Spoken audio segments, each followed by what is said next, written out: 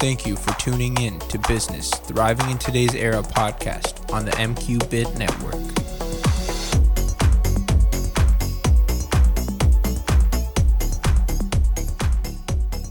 In this episode, we meet and talk with Brandon Burns about his journey from becoming an actor and performer to becoming an entrepreneur who has built numerous companies throughout Australia. We talk about the similarities and differences in doing business in the United States versus doing business in Australia, and how Australia is working to become a player in the global market. We also discuss about how to best educate new entrepreneurs and how Brandon and his company wants to grow Australia's footprint in entrepreneurship. Along with that, we talk about how one can start their own angel firm and what goes into becoming an angel and venture capitalist. Brandon, thank you so much for taking out the time to be on our show today. Mate, it's great to be here, and kudos to you, mate, and congrats on the show. Like today, it's awesome to see you getting it out there. And mate, it's my pleasure to come on board and be on your show. I'm not sure what number guest I am, but I hope I'm one of the first people you've had on from down under in Australia, because it's a bit of a thrill for me to come on a podcast in the US. I'm excited. Yeah, you're actually our first guest who's come from Australia, and it's a pleasure having you on the show.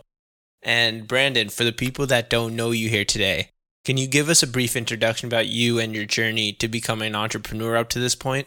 So my journey as an entrepreneur started at a young age. I spent the better part of my youth and teenage years as a child actor and film. And so I managed to be lucky enough, I guess, to learn and earn money at a young age.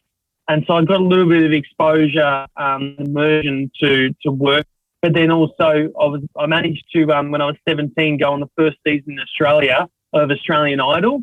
And from there, I quickly started my own wedding band. And that was kind of like, just a creative endeavor, but it quickly became a business. And so I had to sort of learn straight away how to manage musicians, how to manage clients, brides and grooms, and how to deliver in like a live setting on someone's most important day of their life. Yeah, so that's sort of how I started as an entrepreneur. And then obviously I went the traditional route as well. I went to university and studied a bachelor's in business and commerce.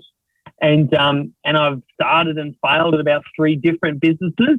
But I've learnt, everyone would say this, but I think in particular what I've learnt along the way from starting, failing, starting, doing a bit better is all of the general skills that people, not only employees but entrepreneurs, need to learn along the journey, so that when they arrive at that opportunity and that perfect timing point for the business that does work, they've learned and refined all of these really, I like to call them general skills, because they're not skills that are only specific to a specific person or endeavor. They're things that everyone should be learning. And it'd be wrong of me if I didn't mention that some of those key skills were digital. Digital marketing in particular, and growth hacking that can be done by anyone in any business. You don't have to be a digital superstar. But those things that I learned were some of the key elements that I'm even still applying to this day and sharing with my team. And it's what's helped me become more efficient and refined to make my latest business work, because I've had to learn it through trying in my others. I hope that makes sense. Yeah, I think that makes sense. And as you gained all of this knowledge, what are the, let's say, 3 main things you see being the most important for a new entrepreneur to be able to learn? Yeah, okay. So the 3 most important things I would say are, and this is what I'm going to encourage my children. I've got 4 young children under 8 years of age, and I'm going to be more focused on them doing this than I am on worrying about them getting into a specific college, university, or degree. I want them to experience and learn in a sales or customer service facing job immediately and first. So, and that's the number 1 most important. How to sell, how to understand and break down the process of selling, and how to sell oneself. Because as soon as I started to develop the ability to influence, but when I became consciously aware of my ability, then I could sort of step outside of myself in situations where I was influencing someone in a sales manner, and I could sort of see what I was doing, and I could develop this skill to be more aware of how to tweak it in the moment. So the number one would be selling. The second would be, I guess this is a more general thing, but I would say listening and listening across, the whole vertical of communication. So the first part of that I learned was obviously just to listen more requires to talk less. And so in those scenarios, I try to develop more of an awareness to be a better listener by actually slowing down all the immediate thoughts that come to mind that I want to share in a situation and actually holding on them at times and understanding which one to go with and which one to leave. And the best example of that for your listener and viewer would be when you're in a team meeting with your peers, or specifically with your peers and your manager. And you've got, this competition for airtime. You've got this competition for sharing best ideas, having an opinion, wanting to look like you share the same view of certain people. And then also you've got the feeling of your gut, wanting to just share something new that's come to you. And so learning how to listen better and also pare back, not wanting to share everything at once in that group setting is probably the second thing. And then the third would be moving away from just trusting that if I did what I loved and I leaned into being really creative and attracting people and generating energy and momentum in my business, that everything would take care of itself. Learning that that's an idealistic view, but that I needed to learn basic things and basic fundamentals around finance and organising my business and planning. And those three things, you probably heard the downward inflection on my voice every time I've said them, because they don't light me up, but they're important and they're a general skill that, you can't ignore even for a highly creative, energetic, person like me who doesn't really want to focus and get bogged down in that type of thing. They're the three things, right? So selling, listening better, and having a basic understanding of finance. Yeah, I definitely agree with that. And you mentioned great things like the need to have financial literacy, because that's not only used in business, but also in your personal life as well. And you also mentioned early on that you're very creative too. And you mentioned you were an actor. So how did you start on that path? Well, when I was a child, my parents got me into group singing lessons at the age of 5 because they identified that I was a bit shy. And so they did that to try and boost my confidence. And then I eventually, by the age of 7 or 8, I transitioned to individual one-on-one singing lessons. And I remember one time when I was about 11, I came home and I remember the singing lesson specifically because it was the first lesson I'd ever attended one-on-one where I actually let myself go and I actually found my voice and I sang fully and I felt the rhythm and the musicality for the first time. And I remember that moment because that was when I sort of developed an actual affinity for singing. So up until that point, it was more just a group exercise with children, like acting, singing, sports, where you're doing it for camaraderie. And then I developed a real, likeness to it. And then from there, obviously, as a child, the things that you get exposed to in musical theatre and concerts and recitals and that type of thing, and choirs. But if I hadn't have spent time when I was 17, putting myself out of my comfort zone and having a go and auditioning for Australian Idol, I wouldn't have then developed myself even further. So I'm incredibly thankful, even though I didn't win the show, which is very hard to do. I'm very thankful that I managed to have that experience because it expedited putting in so many future situations where I was out of my comfort zone. So all of a sudden I was being offered work to go and host events and perform in front of, thousands of people. And I'm 18 years old and I've just got to do it. But I'm thankful for the fact that I was able to expedite throwing myself into those situations where it was sink or swim. Yeah, and that's one thing I'd also like to see more of, and I don't see much of, is putting yourself out there, out of your comfort zone. And a lot of people are also reserved and don't like to talk much. And especially in my major, I'm majoring in computer science right now, and we're only required to take one public speaking class. And especially now with classes being moved online, everyone is behind a screen. Their camera's off, and it's even easier for them not to talk more than ever. Yep. But there's still so many opportunities out there, and it's great to see how you're able to take advantage of those as well. Sure, yeah, I'll just add one thing. I liken it to game time.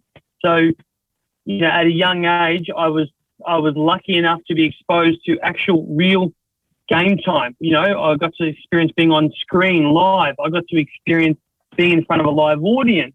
And the way I'd liken it for an entrepreneur or even a professional graduating to the corporate world, like in your network, it's experience with an actual organisation. It's being in that environment, fly on the wall, participating, interning. It's just the luxury of being a student, I think, which I could have even taken advantage of more, is that you have time on your side to literally go and be immersed somewhere. You know, like I've got 4 kids now, I'm married, I've got a mortgage, I'm trying to find ways to maximise my time more because I've got so little of it. I no longer have the luxury to go and be choosy about potentially interning somewhere, affording myself the time to be exposed. And that's one crucial thing that just cannot be overlooked because it's so important and so helpful. And I read a really cool article the other day where it talked about how offering the CEO or offering your boss to attend the meeting and take minutes and take notes. And all of a sudden, it just jumps you 4 to 5 rungs ahead of everyone else. You're in the room and you're taking notes and you're engaging with that stakeholder, your manager or your boss, back and forth on the minutes. You're now in a position of influence and you're being immersed to something you may not get exposed to for another 4 to 5 years. Yeah, and on that topic, you mentioned when you're even interning, you have time to, one, step out of your comfort zone, but also position yourself for progression in the corporate ladder. So what tips would you give to a college student starting out, going into the corporate world to be able to better grow themselves? Yeah, okay. So there is no silver bullet. And I'm just going to share my personal experience and what I noticed that is at the disposal potentially of a student right now that could help them differentiate. Now, obviously, you and I spend quite a bit of time and promote ourselves on LinkedIn, and it goes without saying that existing now, that didn't for me back in the early days, is a deal breaker. But obviously, people are catching up with knowing how to curate a personalised message and a direct message of a contact. So you've got to take it a step further. I would say don't wait for permission to position yourself as having an opinion or being a thought leader in your space. For example, if you've majored in computer science and you have a strong view about how you think something in your field could change the world, or even better, you think that there's a way that something you've thought of could impact a business like Tesla, Amazon, Microsoft, the first thing I do is take it upon yourself to write a Medium article or a LinkedIn article, share your thoughts and views, position it to your peers as a piece for review, but make it public, make it known, and take it upon yourself to tag Elon Musk in it or tag someone key and crucial at the business that you're attempting to work at and that you're writing an article on. And then I do that for maybe 3 or 4 others. It's that to me seems like an incredible way to differentiate, because you're starting your journey as becoming a thought leader, but also everything you're sharing is based upon being at the precipice. You know, you're literally graduating. You're the freshest there is on this topic, computer science as an example. No one's going to have a more up-to-date view than you potentially. Yeah, I think that's a great tip and great idea of doing, and utilizing LinkedIn is definitely great. And it's a large social platform, so there's a chance if Elon Musk doesn't see it, maybe somebody else working at Tesla might. Yeah. So taking a step back, actually, from being a child actor, what made you want to go into the corporate world and the entrepreneurial world? And what was that shift like? Well, I convinced myself, Shaurya, that I convinced myself that I needed a full-time job. I convinced myself that because I was getting married and getting a mortgage that I needed full-time employment. And so, if anything, convincing myself of that slowed me down. So my first 4 roles across my first 4 to 5 years were full-time employed, no equity, no ownership, not very entrepreneurial. I was learning, which was great. But I probably look back on that and think, why did I convince myself and have such a fear mindset around needing something to tick a box? Why didn't I be brave enough to just try and do something on my own sooner. And I look back on that, and I wouldn't call it a regret, but I definitely call it an iteration that could have occurred quicker, having known what I know now. So obviously, you know, I've moved jobs quite frequently in the last 4 or 5 years. I've probably had 5 or 6. But I've been able to move quickly and create opportunity as a result. But it's taken a growth in confidence that didn't always exist for me to be able to back myself when doing that, because obviously we deal with things like, we've got to stay in a job for a decent amount of time to look credible when we try to go to the next one. Whereas that to me, honestly, and you notice this more in the US because Australia is a much smaller place, but even here we're noticing that's completely out the window now. You know, good talent, if you can get it, should be looking and should be able to be gotten, you know, and it doesn't need to feel, a good talent shouldn't be sitting in the business for 5, 10, 15 years unless it's the owner. Yeah, be more confident about asking for opportunities and not needing to be loyal and stay somewhere just because of how it might affect the perception of you as a candidate. Yeah, and bouncing off of that topic, you mentioned that there's differences between the Australian and American market and workforce. But besides that, do you see the way business is done being different in Australia than America, or the other way around? Great question. So I'll give you an example for your listeners and viewers to comprehend. On last check, in America, in the US, per capita, early stage capital, so early stage ventures that receive capital is about $12 per capita, so $12 US. In Australia, it's around 48 cents. So to give you an idea and perspective, even though the markets are much smaller here in Australia, the maturity and the understanding of people to actually invest in early stage ventures in Australia is still very immature. So that means, however, there's a massive opportunity here, because if you look at Australia and you look at some of the businesses that have become unicorns in the US from Australia, and you look at the Australian market and you look at Australian consumers and our products, we're almost like a mini version of the US. We operate very similarly. We spell a couple of words differently. We've got some great Hollywood talent that we've given you. We've given you Thor. We've given you Margot Robbie. We've given you Crocodile Dundee. You probably don't even know who that is. We've given you Steve Irwin. We gave you the Crocodile Hunter. You know, but there's a lot here that Americans love about Australia. There's a lot that we do to prepare ourselves to be able to penetrate the American market. So to give you an example, every business in Australia that gets funded by early stage investment is being funded because they have most likely displayed that they have the ability to traverse over to the US market and capitalize on a much bigger opportunity. But they have to prove here that they can generate massive growth, or they can stand alone, but then also that business can compete, because it's going to need 10 times more investment to go and compete in a market like the US. And what you find in Australia, sure, if your listeners and viewers, is a lot of businesses that raise money to attack the US from Australia will often go on and attack one part. So you'll see a lot of Australian businesses that will go and try and own just Colorado or just Austin or just Seattle. They won't go and try and bite off California, you know, the 4th biggest economy in the world, and the East Coast and everywhere else at once, because they'll fail.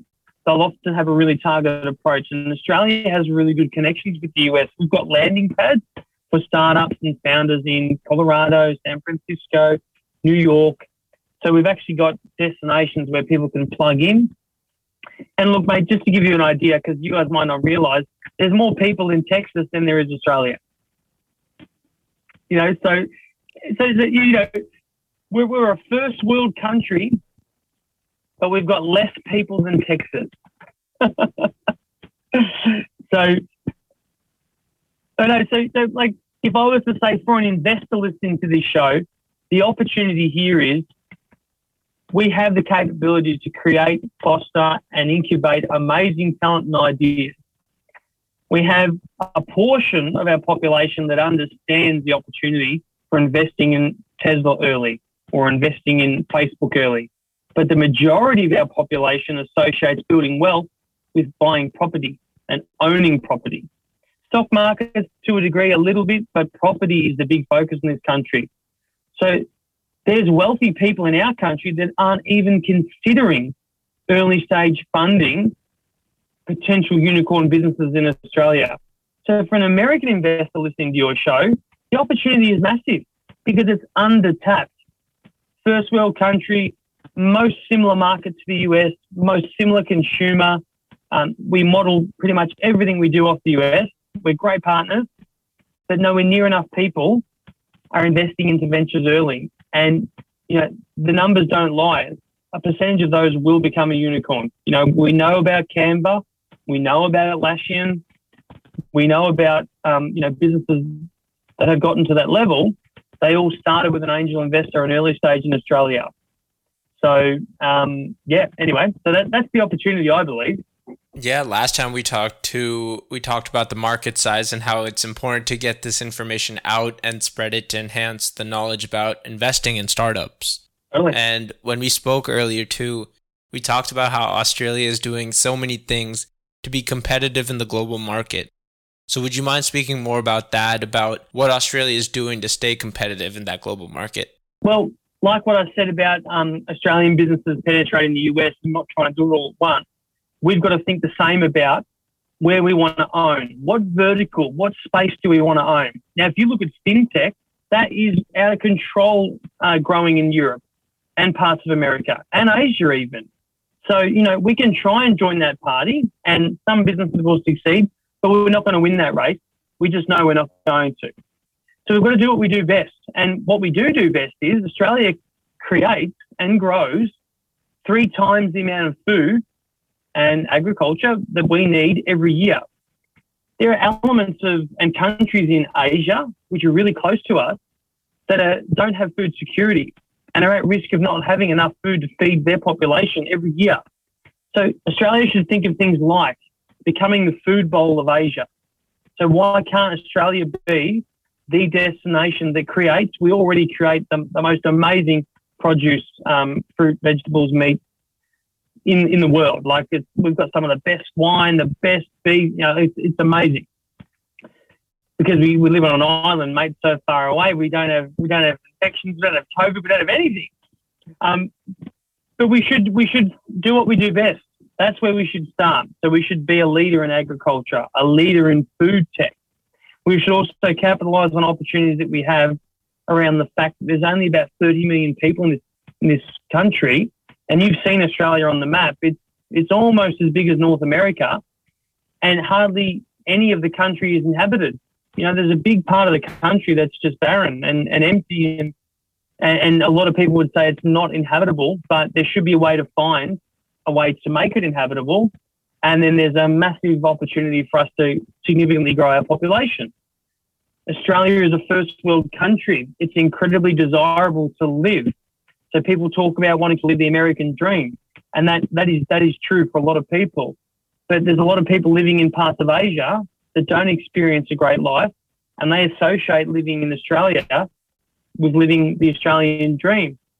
So we've got to do a better job in Australia of attracting better talent from the Philippines, India, China, to want to come and live in Australia and incubate their idea and invest down here.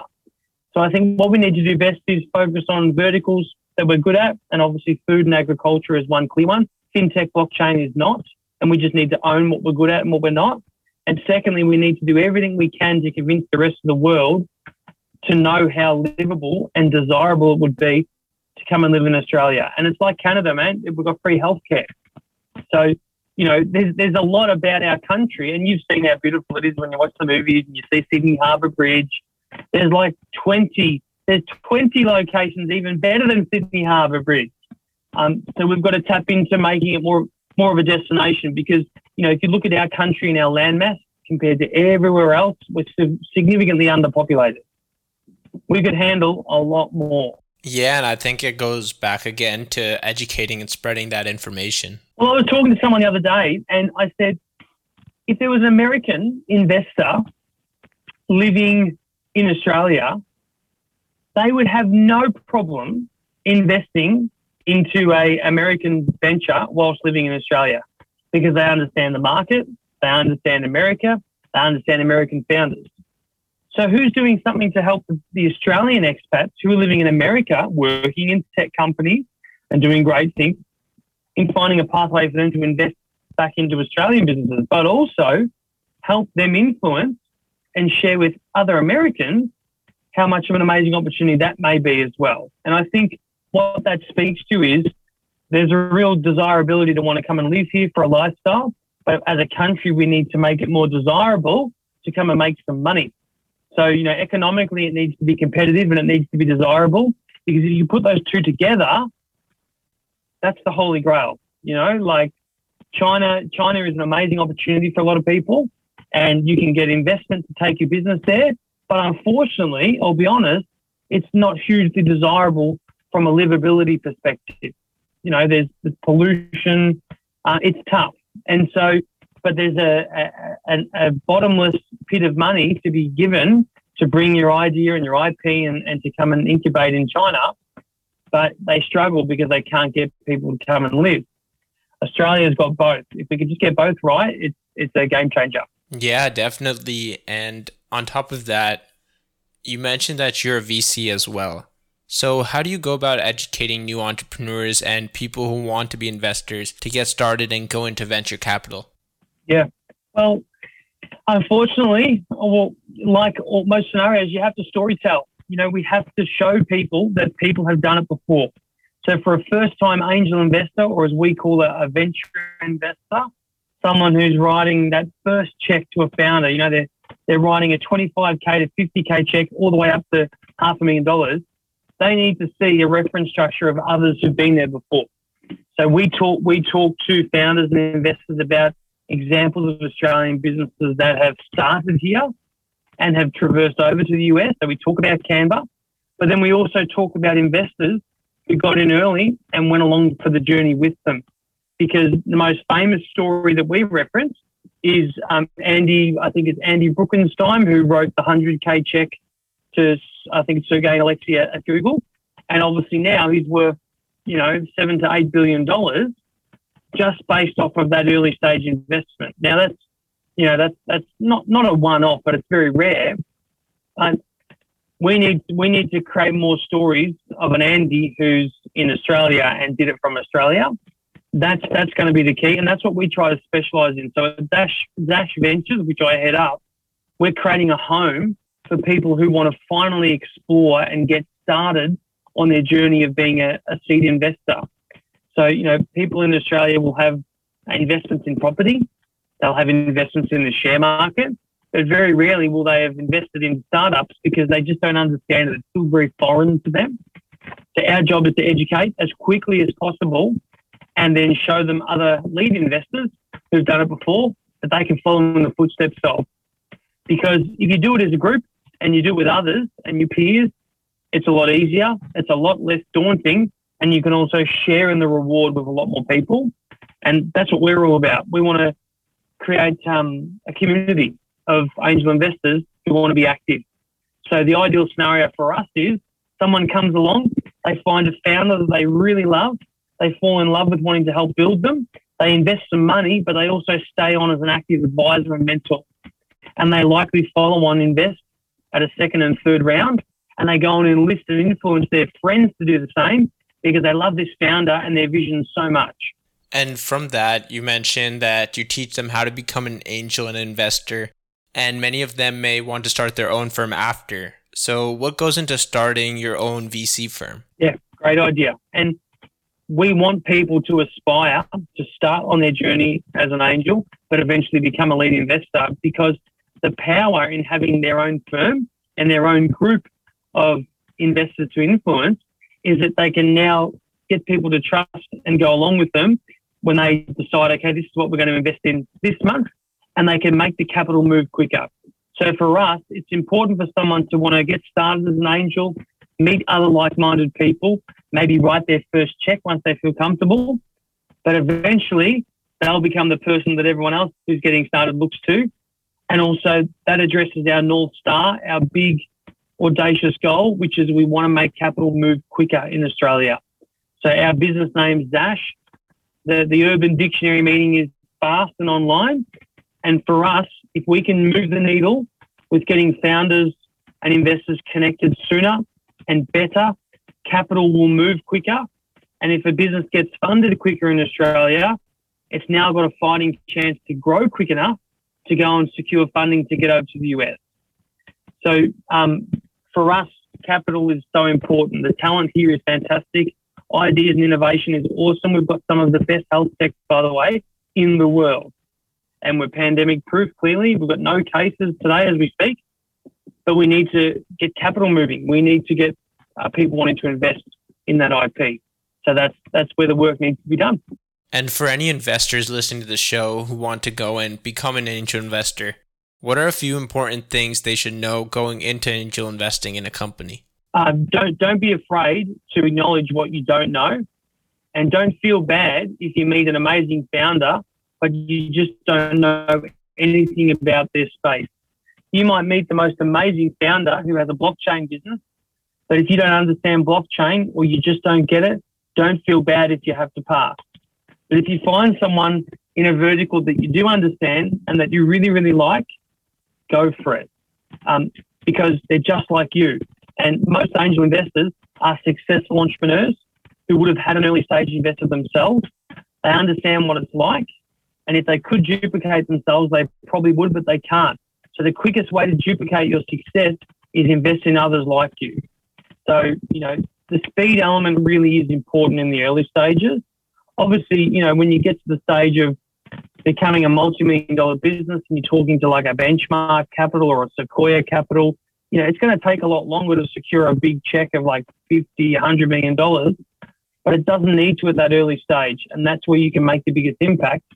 Not to mention the riches you can create from getting in early and having a position once that business grows over the next 5, 7, 10 years. So the speed element is really crucial. It's not overrated, referencing your gut feeling, that visceral feeling that a lot of investors will get when they meet someone. Trust it and go with it. Obviously, due diligence is important, and that's where firms like ours and others can help. But if you're an entrepreneur and becoming an angel investor, you've had some success, you've tasted it, you know what to look for when it comes to trusting your instinct around a person. And in the early stages, it's all about the founder and the team. So crucial. Yeah, and on the side of the entrepreneur who is trying to approach an angel, when a new founder comes to you, what are the first things you look for in the lens of an angel investor? I would say the key things we look for is, well, I just covered off, being willing to admit what they don't know, but also being open to considering something new that they wouldn't have expected would become an opportunity. Because what you'll find is a lot of investors won't want to go first. But as soon as someone goes first and then someone else goes, they all want to go. So, it's okay to hang back for a little bit. Once you've got your confidence up and you know what you're talking about, don't be afraid to go first, because that's where the biggest opportunity lies. Yeah, I definitely agree. And Brandon, it's been a pleasure having you on the show and really great to share this knowledge with everybody. And thank you so much again. And before we end today, is there any final thoughts you'd like to leave with the audience? Any last messages? Oh, mate, I'd just like to say what a pleasure it's been coming on your show. I've only ever done one interview on a show in the States, so this is my second, and I think I've gone a bit better this time, which is great because you made it so easy. So thanks for having me on your show. You can visit us at zash.ventures. Anyone wants to hit me up on LinkedIn, I'd be more than happy to help. And we've also launched a really cool new show of our own. It's called The 1 Minute Millionaire. And it's literally 1 minute with a millionaire. So if you don't have time to watch that show, then I don't know what's wrong with you. But, it's been a pleasure. Thanks for having me on, mate. I really appreciate you getting me on, and you're doing a great job. Thank you so much. I really appreciate it. And yeah, go check them out. And all that information will also be available on our show notes on our website, along with our contact information if anybody has any questions. And Brandon, thank you again. Woo. See you guys. Thank you for listening to Business Thriving in Today's Era on the MQBit Network. To find out more information about our podcast, view our show notes, get more information about our guests, and more. Visit mquebit.com.